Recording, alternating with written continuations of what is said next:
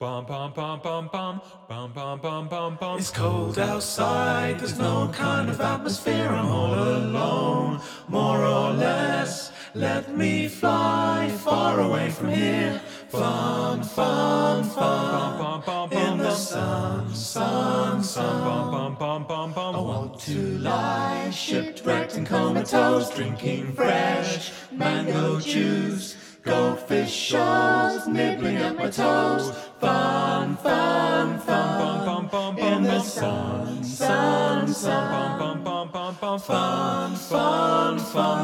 fun. In the sun, sun, sun.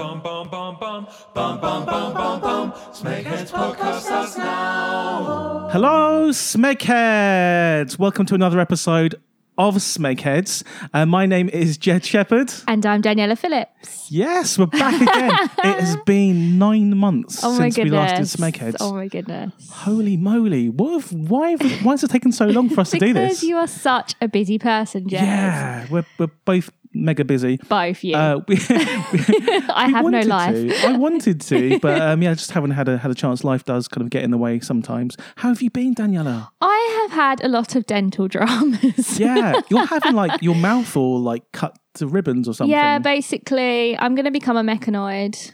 It's like what mechanoids have, just like messed I don't up know. mouths. Probably no real teeth. I don't know. That's true. Yeah. Yeah, you are part cyborg. Yeah. So what's going to happen to your mouth? I'm sure the good people that are listening don't want to hear about this, but basically, I'm gonna go into hospital and have some of my gum and teeth removed. That's weird because I've heard of like getting your teeth out, but getting your gum out. I know. I have an overactive gum, apparently. Do you? Okay. Yes. And you kind of went into detail earlier on about just what they do to your mouth. It sounds barbaric. Yeah, and I get to pay for the privilege. And it's mega expensive. This is London dental work. Yes. Wow. Thanks, Yeah. NHS. Yeah. Good times. Yeah. And well, what have I been up to? Well, let's see. So I think since the last show, I went to Sundance, and it was really good. If you've listened to any of the other kind of post-pop podcasts, you would have heard me talk about this. But I went to Sundance, showed Dawn of the Deaf there. It went really well. Probably done about 50 other festivals since then. It's all been good. We're going to still make the feature sometime next year. Excellent. And I've signed some kind of contract, so that sounds good. And then we made, about a month ago, a new short film. And that's called Salt. I'm just working out if I'm allowed to say it. It's called Salt, and it stars Alice Lowe of Prevenge. Oh, I like her. Garth Marenghi's I love Dark Place. Yeah. Trust me, I had a week of me asking her questions about Dark Place. Oh, really? And then what happened? And then what happened in this episode? Like, how did you do this? So she's in it, and we also have her daughter's played by Bo Gadsden, who plays young Jyn Erso in Star Wars Rogue One. Which is really cool. I'm just looking at you blankly here. Like, have you seen Star Wars Rogue One? I saw the beginning. I had a nap for about an hour, and then I woke up for the end. Okay, and well, I enjoyed the end. I didn't feel like I'd missed anything. Okay. And I could... Well, Bo's at the beginning. She's the girl with the doll. She plays the young version. Oh yes, yeah, with you. She's really cool. She kind of got me up to date on what's happening on Dance Mums. And Vital. Yeah, so now I know all about that. And it comes out, I can't say exactly when, but the end of October on Fox during a certain program, which I'm not allowed to talk about, but it's going to be good. It's going to be big. Probably the most high profile thing. I'm very excited. I'm going to Sky Plus it. It's going to be big. That's kind of what I've been up to. Just living the dream, really. It's been all right. Yeah, you've been living the dream. I had a number one with my record label. I had a number one with Royal Blood, which was kind of cool. Yes, my friend is a massive, massive fan of them. Like, she's Nice. obsessed with them Okay. in a good way, That's but she good. loves them. That's good. It's my first number one for Well done. post-pop, which is really good. But yeah, what I've been really looking forward to is back doing Smegheads. We've been pestered on Twitter Obviously. from people saying, when's Smegheads coming out? When's the next Smegheads? Aw, thanks, guys. Yeah. It's nice to feel wanted. I know. And I've been sitting at home nursing my bad teeth. But yeah, so this is series 7 for us, but we're doing series 6 of Red Dwarf. And why Just is that? to make it confusing. It's quite confusing, yeah. It's because we did series 11 of the new series last. So that's why this is series 7 for us. But series 6, probably the most popular series of Red Dwarf. Really? Yeah. And just around the corner, Red Dwarf 12 is going to happen sometime in October. I can't remember the date, but we're not far away from it. And yeah, so let's talk about season. Should we get straight onto it? Any more admin? No, that's People it. like the admin. Do they? Yeah. I can talk more about my teeth if you want. No, please. I haven't got anything else to talk about. Between series 5 and series 6, there was about 18 months. Okay. So it was a little bit of a break. And in that time, they just come off the back of a really popular series. Some of the best episodes of Red Dwarf ever. Yeah. I know we absolutely loved it. Yeah. Really, really loved it. Back to Reality, an absolute favourite. Probably one of the best episodes I've ever seen. Why are you smiling? Nothing. It's all flooding back to me. Yeah. And also in between 5 and 6, the US pilot came out. Oh, the awful one. Yeah, the awful one. So they had all this in their minds. Basically, coming off a popular show, having the disappointment of the pilot not taking off. So that was all in their minds. And also, this is the first series without Holly. Without a Holly. Yes, because Holly's on Red Dwarf. Holly's on Red Dwarf, and Red Dwarf has gone missing. It has. So it's the whole series really about the chase to get Red Dwarf back. Which is a great setup, actually. Yeah, because it was kind of It's a bit stagnating different, a little bit. Yeah. So quite interesting. Also, we're just going to do kind of an overview of the kind of series. There's more Cat in this series because they kind of wanted to give him a bigger part. So he isn't just like kind of the comic relief anymore. He's actually an integral part of the team, really, because he uses his cat senses to drive Starbug. And the fact that it's mostly all on Starbug is brilliant because you kind of get sick of seeing the same old places on Red Dwarf. Do you miss the Scutters, though? Yeah, I mean, that's the one thing. You don't get the interaction with the Scutters. But they do come back later. Okay, spoilers. good. Okay, so let's get into this episode. It's called Psirens. Yes. And obviously, everyone knows what sirens are. Yeah. They're from Homer's Odyssey, and they are the mythical creatures that kind of lull sailors to their deaths. Odysseus, in particular. Well, he escaped them. He was clever. So what's the deal? Do they sing, or are they just beautiful? Like sailors? They just are smash into beautiful, rocks? but they sing, and their voice is what lures the sailors to crash their ships into the rocks. But Odysseus was clever, and he I think he put some.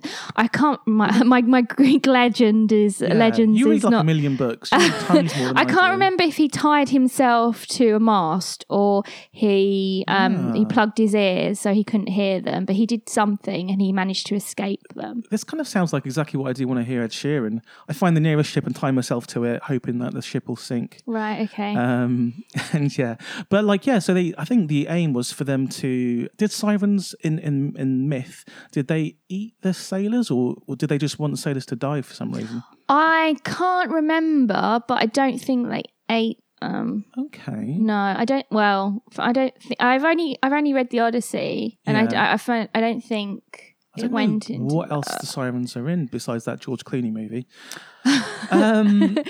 So what we've got here is a kind of a play on the Greek myth, and I think Red Dwarf is at its best when it's taken the big myths out there and turning it into something quite sci-fi and funny. And throughout this series 6, you'll see elements of like mythology kind of spread throughout it. Yeah. Even in the next episode. And I thought this was a really clever idea. It was a really good spin on something. Yeah. I think that's why I enjoyed it so much. No, you're right, because I mean they're technically in a ship, Yes. and they've always played upon the whole fact that they're on a ship, so it makes sense that there'd be a creature that kind of mirrors sirens. But these sirens aren't the kind of beautiful type.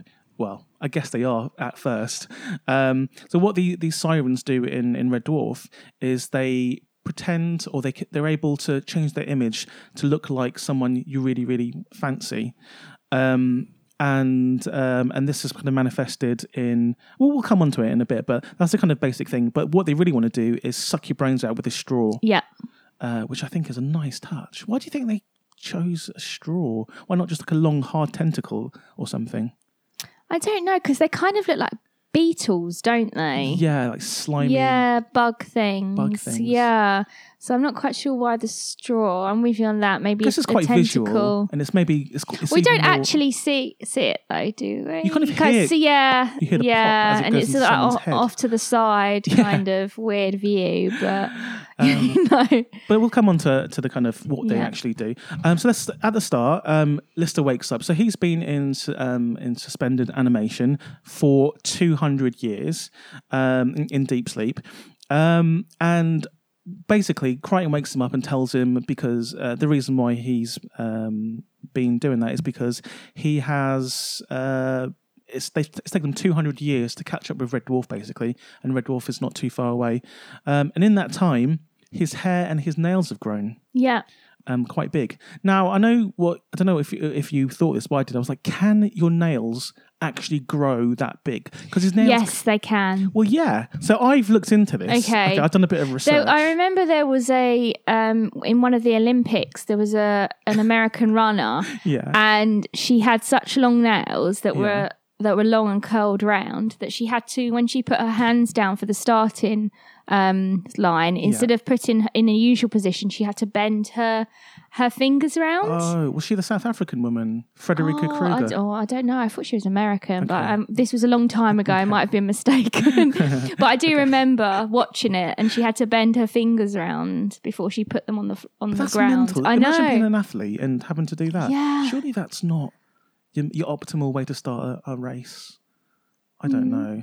It's got to hold you back in some regard, hasn't it? It does, but maybe she's got a good sponsorship deal with Revlon or something. Revlon. Yeah. I don't I was know. thinking OPI, but you know. What's API?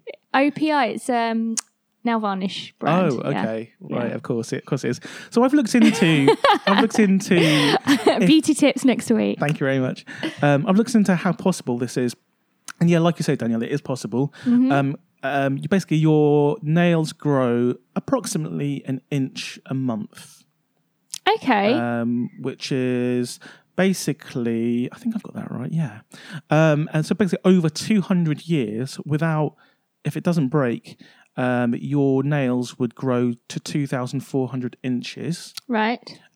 Which equals 61 meters. Now, we don't know if the deep sleep kind of thing that Lister was in slows it down. Yeah, because obviously it slowed down his aging. So maybe the nails were roughly a percentage of... Or maybe every year or something, Crichton might come and trim them or something. True. And why didn't he cut his hair and... Well, so I kind of thought, okay, 61 meters. Imagine waking up and your nails were 61 meters.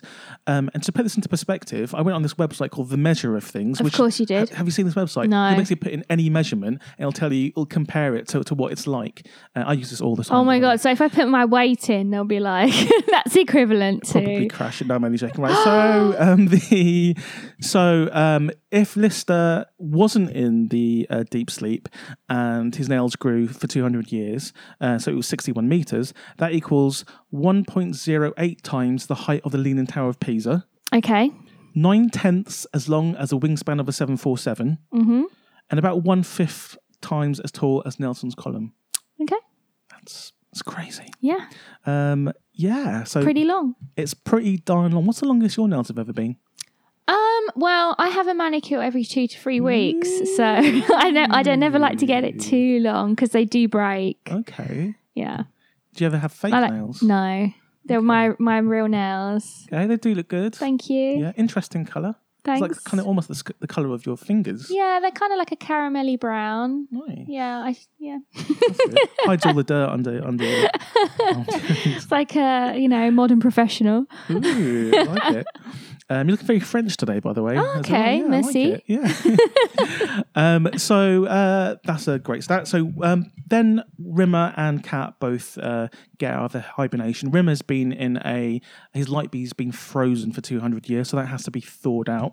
And because Lister's a bit scatty, he thinks Rimmer is his best friend, and Crichton's like, "You sick man." That was funny. I like that. Yeah, I mean, this whole first scene is just really, really funny. It's really memorable as well.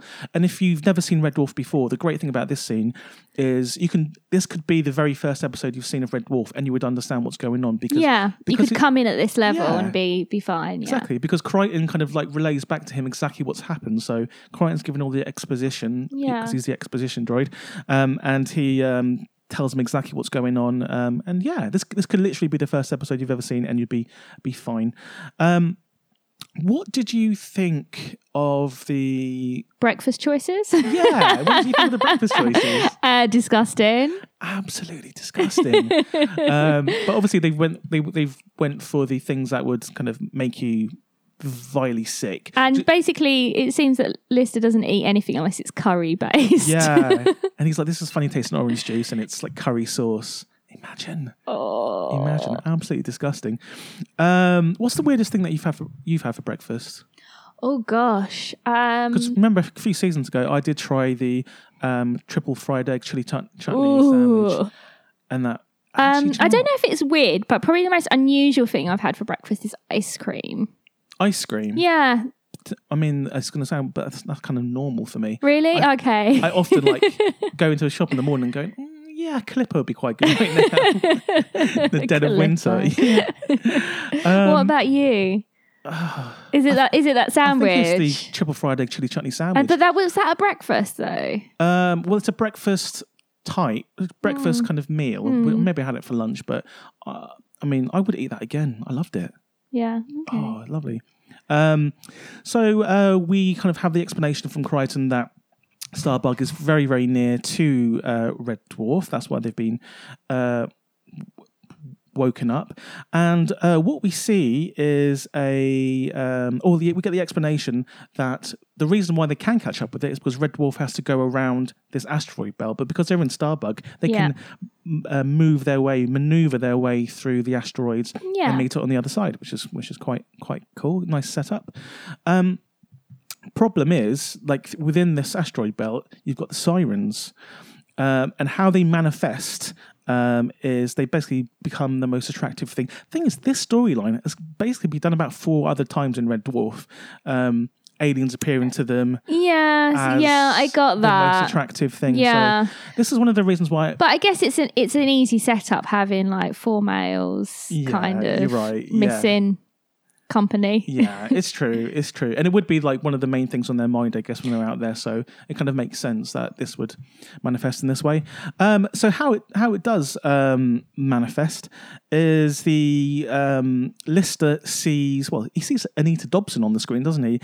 Playing Captain Tau. But then he also sees Christine Kachansky. Yes. Played by Claire Grogan. And that's the last time we see Claire. Is Kachansky. it? Okay. Yeah, because then Chloe Annette turns up in the following series. And Kachansky says on screen that she's had a couple of babies in the Listers.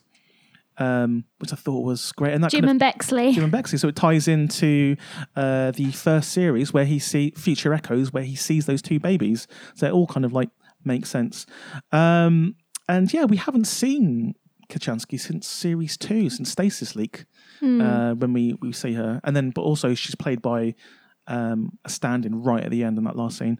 Yeah. I really like this setup of scenes with the Psirens trying at different levels to fool the crew. Yeah, they're quite unrelenting. Yeah, and I thought that the dialogue was really funny and sharp as well. Yeah. I really liked it. I mean, my favourite comment was when I think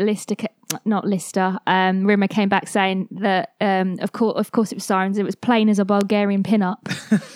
I like that line. Great. It was funny. That is really good. I've met some great Bulgarian girls in my time. Oh, I bet you have. Yeah.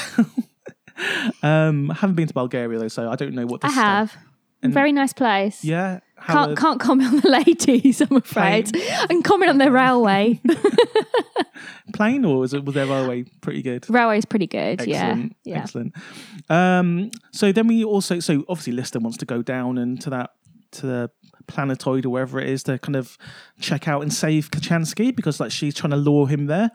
And also Kat gets lured by some hot girls as well, and he wants to kind of like go down. So they kind of and ahhing, and then they see a flaming meteor that's coming towards them to Starbug, but there's no readings on the panel, so they kind of know it's a Cat can't smell it. Cat can't smell it. More importantly, exactly. Yeah, you're right. So they know this isn't exactly legit, and it's just a some fakery from the siren. So not only can they change their image, but they can also change perception, I guess. Yeah, project kind of things, which is quite unusual, which is a new thing to me for the siren mythology. But yeah, so they kind of they hold it, they wait it out, and the flaming meteor goes through Starbug, and they're justified in that. But then another one turns up, and obviously it's a real one now. Yeah, and it hits them, and they crash down onto the planet, and wow, so they're stuck there with these sirens. But not too much damage. No, of course not, because this is the first episode. So Starbug crashes onto this asteroid, and Lister obviously wants to get out there to check out if Kachansky's there. But what he sees, the first thing he sees, he doesn't see Kachansky. He sees Pete Tranter's sister. Yes. Yeah. Bit strange. Yeah, and she is played by Samantha Robson, who was later on in The Bill and some other stuff. I didn't recognise her. Yeah, well, she doesn't look like she did later on, to be honest. Okay. She looks, obviously, she's a bit younger in this. And even though he knows it isn't Pete Tranter's sister, he can't help it, because obviously the sirens have pulled out from his brain the hottest memory he has, and it's of Pete Tranter's sister. And it goes in for the full-on snog. Yeah. And what we see as the viewer is not only him snogging Lady Off the Bill, but also the big slug-like, slimy Gilbert thingy-majig. And it's pretty gross. It looks like it's covered in. Well, I think I saw something that it was agricultural KY jelly. What doctors kind of, or veterinarians use to kind of examine cows and other animals. Oh, okay, yeah. So that's what they smother all over this. So this must be all over Craig Charles's face, and nice. It's a gross scene, but like, if you hear the audience reaction to it, they are loving it. This is like the scene in Backwards with the boxer shorts. They're going crazy. They're bestiality fans. They are. Is it bestiality when it's kind of an insect? I think so. Bestiality. Not that I mean. Is there a fetish with guys? Is it physically possible? If the insect's big enough. One of these big, or the man small enough. A small man, like a midget. Not midget. Basically a midget and a stag beetle. Okay. Is that possible? Are they pretty big, the stag beetles? Though? Yeah. Or you get there's that particular. There's those big stag beetles that are just as big as a dog. Oh, okay. I might have made that up, or that might have been Photoshop or something. But if it's a big beetle, like the. Straying into really dodgy territory. There must be a way. I don't know. If anyone out there knows what it is, if someone has a sexual attraction to insects, let us know on Twitter. But also, that's what Lister has right now, because he knows what he's doing. He knows it's something completely awful. So this leads to the question: if you saw a siren, who would it be? Okay, there is a phrase. Paraphilia is insects as sources of sexual arousal. Wow, paraphilia. Yes. Paraphilia. Insects as a source of sexual arousal. Wow. Okay. So this is a paraphiliac's wet dream, slime dream. This particular Great. scene. I'm really pleased to have found that out. I'm sure I'm going to use Google it. Images now. No, I'm not. I'm not Please images. keep it away from I'm me. not going onto images. There is a HuffPost article of 46 sexual fetishes you've never heard of. You are sick, Daniela. Please forward that to me immediately. Right, so we have got Lister and Pete Tranter's sister. I'm lost at a wormhole now. Melosophia is the sexual fetish of bees, wasps, and stinging insects. Wow, which kind of plays into the most recent series of American Horror Story. If you, I have not. I'm only on the Up to Hotel. So. that hotel's not that good, and then Roanoke's not that good either. Oh, okay. But I'm really really loving this season. Okay, 'cause it's about the elections and stuff. And okay, Trump fans versus Hillary fans. Okay, and loads of clowns as well. It's really good. Anyway, yeah. So just when you think Lister's done for, he's saved by what he thinks is Crichton, but it's really not Crichton. It's a Which I thought was a really, really strange manoeuvre. Why? Because he hadn't clocked that it was a siren. Yeah. I love that you used the word clocked, by the way. Okay. Yeah, go on. But yet the siren killed one of their own for no apparent reason. Well, maybe. Well, if you imagine, it's like survival of the fittest. There's probably slim pickings in that asteroid Okay, belt. so you think that siren's killing the other siren because they want to suck his brain? Yeah. I wonder where you're going with that, but yeah, that's exactly I think that's happened. So it's just like animals in the animal kingdom. They will fight each other to get their prey. I thought they might team up and share, but they're not living in a communist society. Are you talking about paraphilia again? This is absolutely disgusting. We've started season 7 of Smegheads, like in a weird way. Welcome back. So the Crichton siren murders the Pete Tranter's sister siren in order to steal Lister, but then he kind of gives the game away because he calls him Dave, and obviously we all know that He never calls him Crichton Dave. never calls him Dave, always calls him Sir, and then Lister kills him. How would you be able? Because then there's a whole scene with 2 Listers on Starbug, which is a really good scene, and very clever. Cards on the table. This isn't my favorite Red Dwarf episode by a long shot, and for me, this is probably maybe the weakest of Series 6. Oh, because really? Series 6 for me is really, really strong. Up there with Series 5 and 3 as the best you can get, I think, for Red Dwarf. But this particular episode, not so much. But this particular scene, amazing. So obviously there's 2 Listers, and you get this in a lot of sci-fi films, things like The Thing, when you have to decide which one is. And actually in the new series of Red Dwarf, they do it again when they have to decide which one's the real crew member, and which one's the alien. Yes. Yep. So, how do they do that? They test him with the only thing that they know how. They ask him to play the guitar. And the real Lister's like, what, you want me to play like in front of you guys? And they're like, yeah. So because the siren has Lister's personality and manifests that particular siren, or that particular person who we don't know is a siren yet, can actually play the guitar really well because it's Lister's projection of how he thinks he can play. He thinks he can play the guitar really well, so therefore the siren plays it very well. And that was it was someone's hand. It was a guitarist from Roxy Music's hands. Put through Lister's sleeves, basically. Love Roxy Music. Oh, Roxy Music's so good. Put through his sleeves, and that's him playing the guitar. But they originally wanted Brian May. I think it's quite a well-known fact that they wanted Brian May to do it, and he wants to do it as well, but the timers didn't work out. But that's why Anita Dobson's in this episode, because obviously she's married to Brian May. Oh, yes. So obviously they straight away fire at the one that can play well, because Lister cannot play the guitar, and kills him. And Lister's like, how did you know that wasn't me? And then they're like, because he can play guitar. And then Lister demonstrates just how terrible he is by playing like a really kind of awful basic riff. Yeah. Which isn't good at all. What would you do if there was 2 Jets? How would you know it was a real me? What would you say? What question would I ask you? You mean? Mm-hmm. Oh my goodness! Because I haven't seen you for ages, so I could have killed the real Jets. You could have been a siren. Yeah, you could be a siren. I could be a siren. Okay, so. Oh my goodness! Because I don't know. Because I'm quite erratic anyway, and I've done all this weird stuff in the meantime. You wouldn't have any idea. No, I wouldn't. This is the thing. And like this kind of plays a. Okay, what do you want for dessert? Ooh. Oh, okay. I see what you're going here. If I say cake, then you kill me. Yes. Yeah, exactly. Because as everyone knows, cake is the worst thing on earth. It is worse than most things.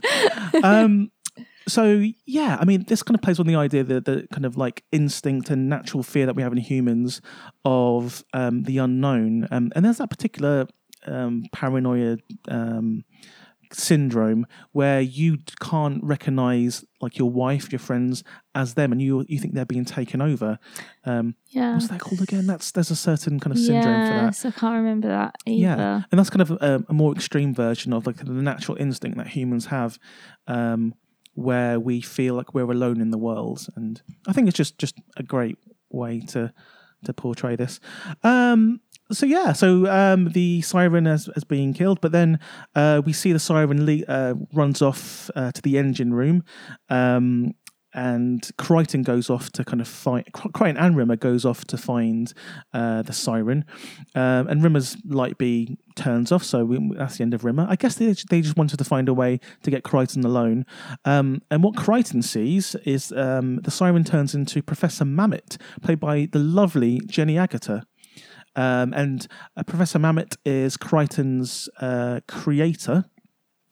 And I love Jenny Agutter. Do you know Jenny Agutter stuff? I do. She was in The Go-Between. What's The Go-Between? The Go-Between. No, was it Railway Children? She was in The Railway Children. Was she not? She's not in The Go-Between. I don't know what I'm talking about. What's The Go-Between? It's a film based on. It's a film based on a book. Okay. She might have been in that as well, but she was in The Railway Children. But when I first saw her, was in school when it was wet play. They used to put on. Sorry, it's Julie Christie. I was getting confused. Oh, I can see kind of why. Same kind of era. Yeah, she was in Walkabout, which for me is just an epic I've never film. seen it. Oh, it's so good. Starts off with a dad driving his kids through the desert. Stops the car. Tries to shoot at them, at his own kids, and then kills himself in his car. So Jenny Agutter and her little brother are by themselves in the desert, Australian outback. I was going to say it's set in Australia, isn't it? I don't like films in Australia. This is it's really dreamlike. Is it Neil Jordan who directed it? It's very dreamlike, and it's just really amazing. And I can't believe they let us watch it in school. But that's South London school. There's a lot of questions that need to be asked about your school, though, Jed. Yeah, just add to the list. Oh, I forgot I'm not allowed to mention school. Another school story. Oh no. Yeah, so we get Professor Mamet, and Jenny Agutter tries to entice Crichton. And do you know what? Like Crichton being a mechanoid, he doesn't. I know he's broke his programming, but he shouldn't really fall for human kind of flaws, really. The siren shouldn't be able to, because he hasn't got a human brain. He should be above that, you mean? Untraceable. Exactly. Unsirenable, or whatever the word is. But he does, and he has to obey her commands, and she's like, put your head into the trash compactor, and he ends up like a cube, essentially, which comes back into play later on, where he finally pushed that final siren over a cavern, basically, and yeah, that's essentially this episode. Yeah, I quite liked it. Yeah, I quite liked it too. It's not my favourite, but it's nowhere near in the bottom. No, I enjoyed it. I like the whole premise of having sirens trying to lure them into danger. Yeah, and the great thing about this is it looked really good. I think the special effects were really good. Even the siren costume looks suitably like grotesque. Yeah. The actor, like Anita Dobson, for all of her kind of flaws of being in EastEnders, I thought she in the few seconds she was in this, she was good. Getting Jenny Agutter is just massive. It's great, and I think the crew have never been as good as they've been in Series 6 of Red Dwarf. Just their interactions with each other. Rimmer is particularly annoying. But everyone was kind of on an equal sort of place. There was no like real standout. They all had their parts to play. Yeah, you're totally right. But yeah, so basically we see Starbug go off out of the meteor asteroid belt, back on the search for Red Dwarf. Yeah. The search continues. The search does continue. And I just think this is I know what the Red Dwarf usually does is they film all the episodes and then decide which one's first. Okay. But I think this one was quite obvious. Yes, it's a classic first episode, yeah. And Lister had to be woken up. So this had to be the first one, so there was no kind of doubt about it. And the fact that they don't have Holly in this, I think, is a really good thing. Yeah, it's fine. Yeah, because I think having Crichton and Holly in the same show at the same time, it reduces the power of at least one of them, because you only need one of them to be the exposition to tell you exactly what's going on. You don't need both of them. Yeah, I'm not a massive fan of Holly, so I was fine with it. Really? Yeah. Do you know Holly's coming back in Series 12, in the new series? I think you told me this, yeah. So that's going to be very interesting indeed. This was first broadcast on 7th of October, so we're nearly bang up on the date. The anniversary. In 1993. And obviously the ratings of Red Dwarf were going up and up by this time. It was a cultural hit by this point. Everyone knew about it. Everyone around It was one of the best British kind of received comedies of its time. And do you think it's aged? It's a difficult question to answer. Yeah.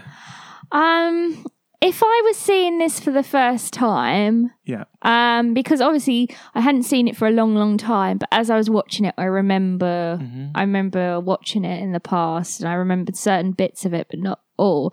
I think if I was watching it afresh, it would probably have aged.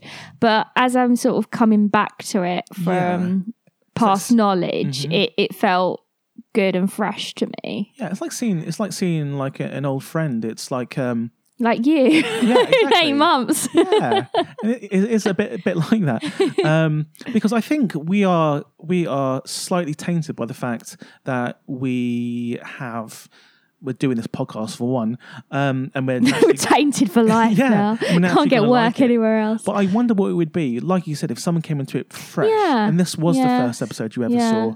Would there be enough here for you to kind of want to watch more? And I think the answer to that is probably yes, because there's a set journey. Because the small criticism for the first 5 seasons of Red Dwarf is they're meant to be trying to go back to Earth. You only hear it in a few episodes what their actual mission's trying to do. At least in Star Trek, you get the mission statement right up top. In this one, perfect. Right up top, they're trying to find Red Dwarf. They've actually got something to do, which I think is great. And this is, for me, why Series 6 is such a standout for me, and probably the best series because of that, because there is some urgency and some agency. Okay. And that's really it. What we're going to do at the end of all 6 episodes, then we can come up with where it sits in the whole that makes scheme of sense. things, Yeah. Just because we don't want to. Confuse me. Yeah, I was going to say it doesn't take a lot. Yeah, and that's really it. So we're going to try and keep these a bit more shorter than the long rambles that we used to do in the previous series, because iTunes say the optimal time is 40 minutes, so this will be around that time. Okay. But yeah, so we looking forward to next week. I can't wait. Is Legion, yeah, which is going to be interesting because some people at the time I absolutely hated it. I didn't think it was great. Now we'll see. Okay. We will see. So all that. Stay tuned till next week. Yeah. So Daniela. Yes. I will see you next week. Hopefully it won't be another 8 months till I see you.